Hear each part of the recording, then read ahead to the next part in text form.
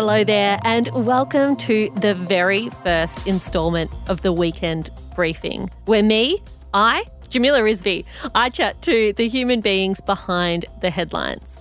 On Tuesday this week, folks across the nation gathered at barbecues and beaches, parks and poolsides to celebrate Australia Day. They toasted all the great things about this country, our democracy and sense of fairness, our freedoms and our diversity. But a significant number of Australians were not celebrating. Instead, they marched on the streets in protest or reflected quietly at home. We want to change the date of Australia Day. You see, 26 January is the anniversary of the First Fleet's arrival at Sydney Cove. The 26th of January is a day of mourning. It represents invasion, murder and theft. Making our intended National Day of celebration a day of mourning for many. Australia Day protests are being planned across the city. The original occupants and we, their heirs and successors, should be adequately cared for. Our lands have been expropriated by Your Majesty's government. The questions that it has posed have been more important than the act of changing the date. When those 12 ships turned up in Sydney, it wasn't a particularly flash day for the people on those vessels either. Some called for the date of Australia Day to be changed in the name of reconciliation. Australia Day continues to be hugely popular, with 3 in 4 Australians believing it has a bigger meaning beyond just being a day off. More than half of all Australians participate in Australia Day events organised by state governments, local councils, community groups, or just by getting together with friends and family. 16,000 new Australians became citizens on Tuesday this week. As an Australian citizen, I affirm my loyalty to Australia and its people. Today is really important to me because it's official that I'm an Australian. But is 26 January the right day to pause and pay tribute to our nation? Should the date be changed so that everyone can feel included in the celebrations? Or are there bigger political priorities on the national agenda for Australia's First Peoples? Thomas Mayer is a Torres Strait Islander man born on Larrakia country in Darwin. Since contributing to the Uluru Statement from the Heart in 2017, Thomas has travelled around the country to promote its vision for a better future for Indigenous Australians. He is also an author and has written a book for children called Finding Our Heart.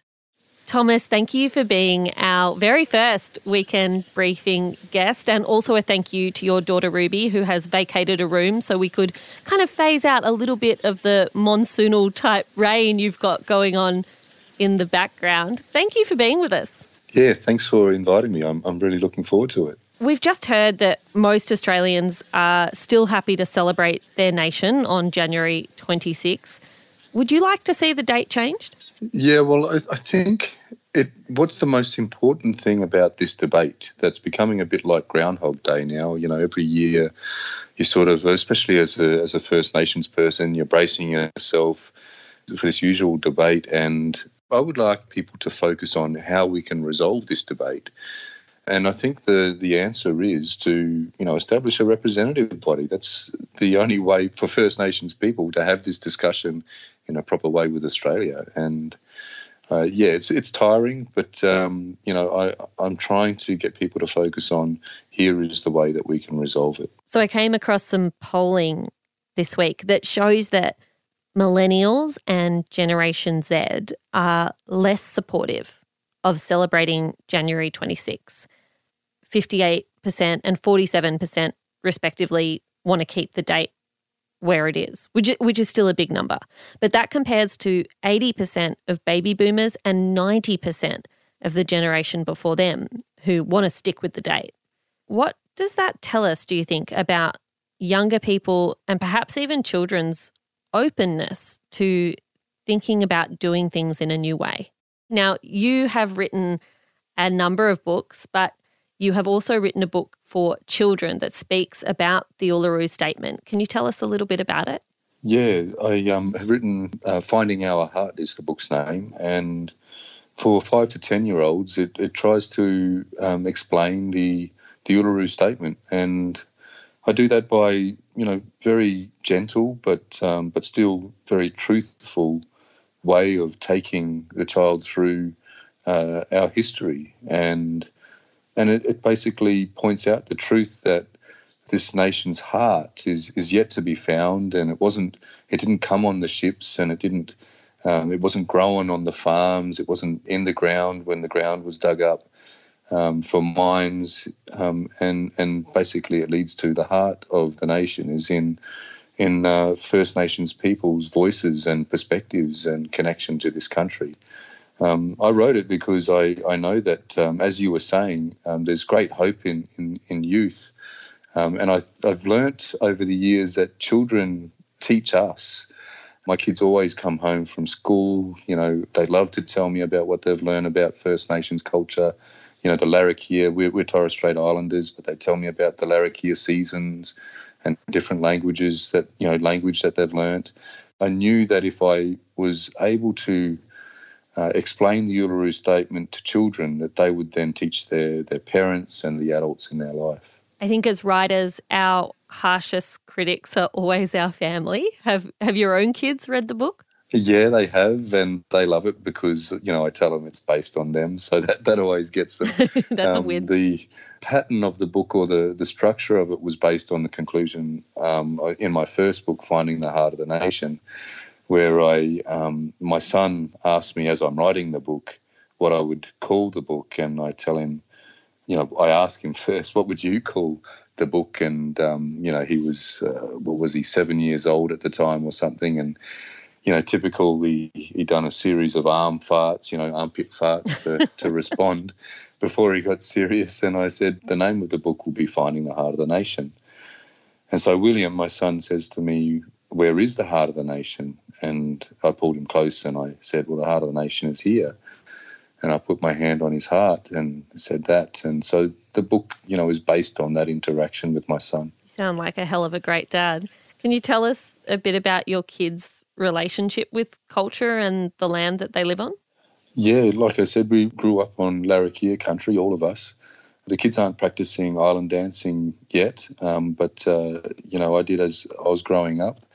We're a long way from home, the Torres Strait, but I teach them, as much as we can here on the mainland. And that's the thing, Torres Strait Islanders, it's a small, we've got small islands, and, a lot of our people, like my father, have travelled to the mainland and built a life here, and Torres Strait Islanders still stay connected to our culture on the mainland here in our community. We practice island dancing and continue to cook our food, and as long as we're close to the sea, we can find our traditional tuckers, anywhere around the north coast.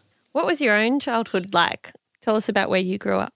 Well, I grew up here on Larrakia country, and my father's attitude was very much just get on with it type of thing. He'd come here, extremely hard worker. Nobody I ever met that had worked with my dad didn't marvel about how hard he worked. He was the sort of man that never complained about anything. I saw him break bones on the footy field playing rugby league with the bones sticking out of his body and walk off the field and take himself to hospital and without a complaint. So he was a hard man. So I had a bit of a hard upbringing in that way. But I learnt, especially I've been writing a book about fatherhood that should come out just before Father's Day this year. As you know, as a writer, you tend to discover yourself or discover things that you didn't really know about yourself or really frame those things in your mind. I learned through writing that, even though he rarely said he loved me, he was telling me he loved me in other ways just by trying to survive and making sure that we did. And his harshness was part of the reality of what it is to be an Indigenous black man and boy for me at the time in a world that treats you differently and much harsher than he would. It's interesting. My father was similar in that he wasn't someone who ever said, I love you to his kids, but our generation and the generations coming after us, we like to say it more, whereas previously it was shown rather than said. You went on to be part of the historic Uluru Convention. In 1967, we were counted. In 2017, we seek to be heard. We leave base camp and start our trek across this vast country, and we invite you to walk with us in a movement of the Australian people for a better future. Can you tell us what it was like being there? Oh, what an incredible moment. You know, just listening to Professor Megan Davis reading those last words bring back great memories. We had 3 days of passionate discussion and debate to that point. And before that, 13 dialogues all around the country. And again, with passionate debate, you know, with lots of discussion, lots of ideas. And in that moment, when Professor Megan Davis finished reading those words, the Uluru Statement from the Heart, the entire room stood as one and endorsed it with standing acclamation. And the most incredible thing that I saw in that moment, I think I was one of the last to stand. My legs were still shaking because I'd been up on the podium just before Megan. And I looked around the room just stunned, you know, that we were achieving this, that we were endorsing this so emphatically. The most incredible thing was seeing people that had been in you know, such passionate debate against each other, embracing each other with tears of joy, you know, and they were wiping each other's tears from their eyes. And, yeah, it was an incredible moment. It was something that this country should celebrate, I think. Yeah, it sounds like it was extraordinary.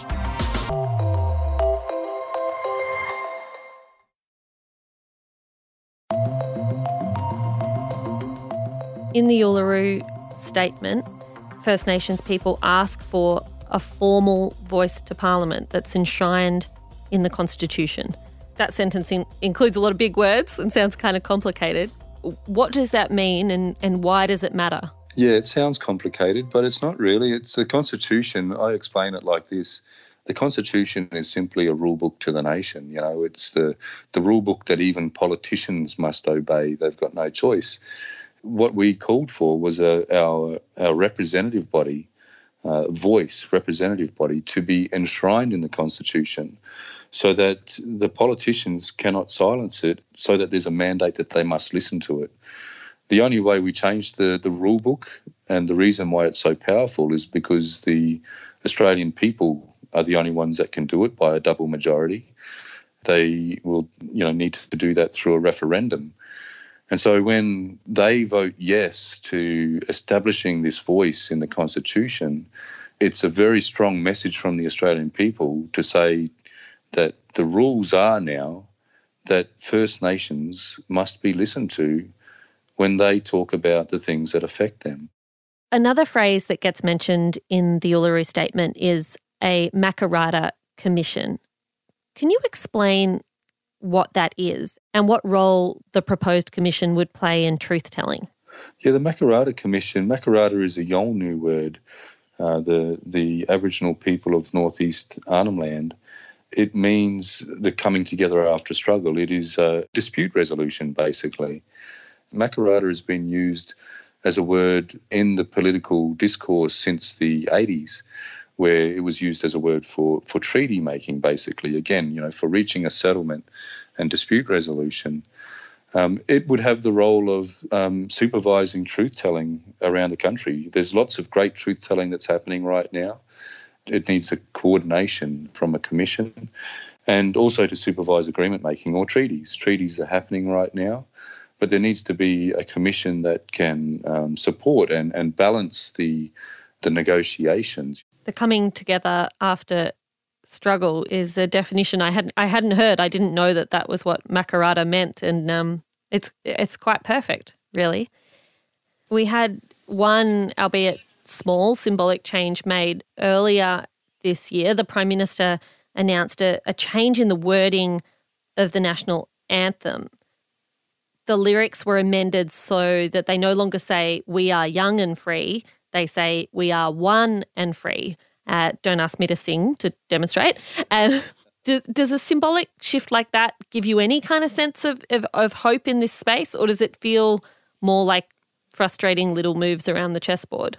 It's easy to say it gives me no hope at all, but that actual move is the result of people power to begin with, right? It's a minute move, and I don't think it it doesn't change anything practically. It was done the wrong way as well. Like, it's a decision made without First Nations people saying that this is what we want, you know. And again, it all comes back to where is this representative body for First Nations people to have these sorts of discussions? So I think it was poor form by the Prime Minister.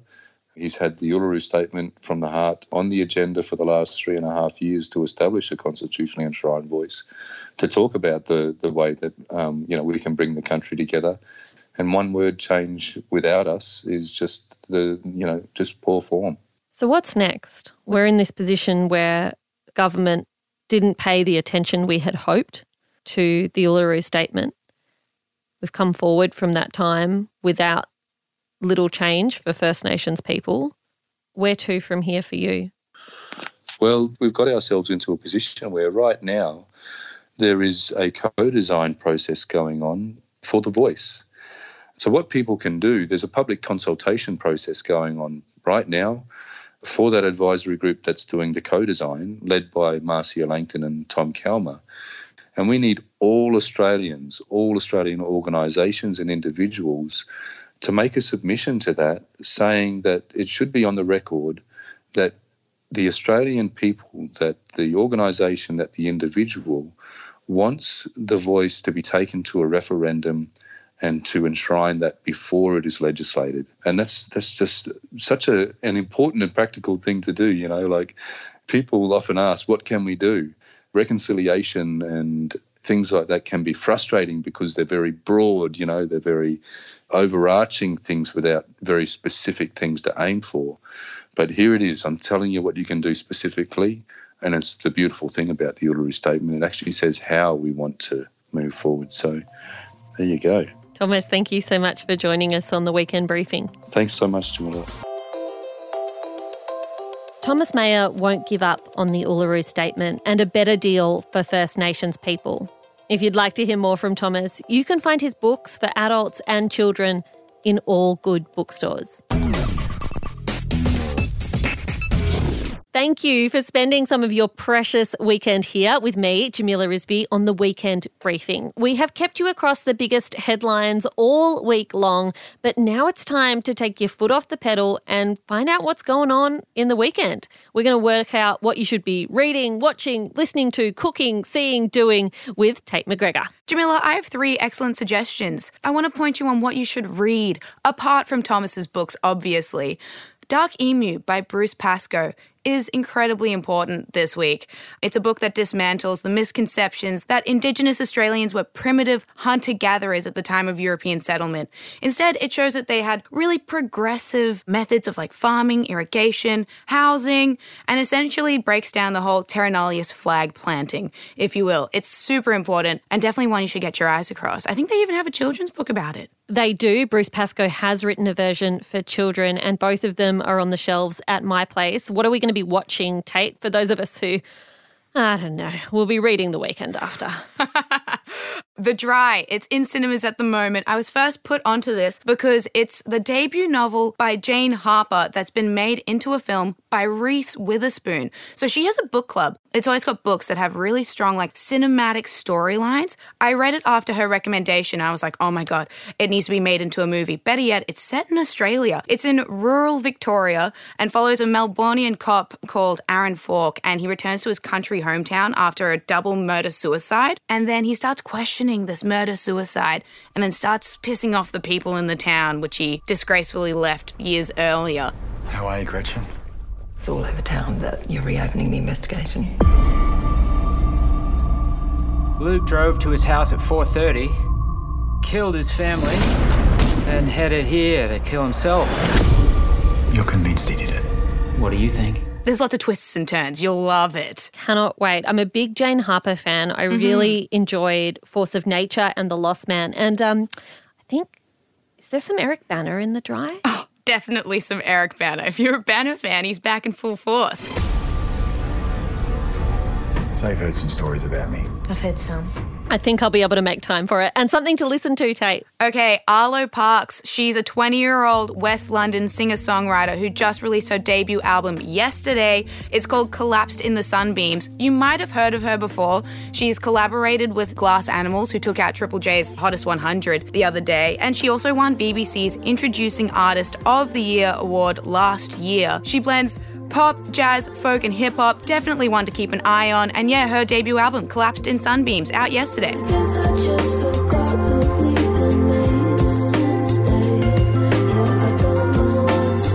Tate McGregor, thanks for filling our weekend bucket list right up to the brim.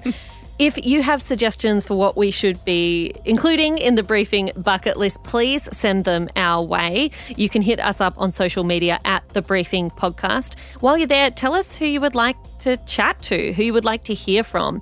We talk to the human beings behind the headlines, and we need to know who you want to get to know. The Briefing Podcast will be back on Monday with Tom and Jan, ready to listen bright and early from 6 a.m. A Podcast One production.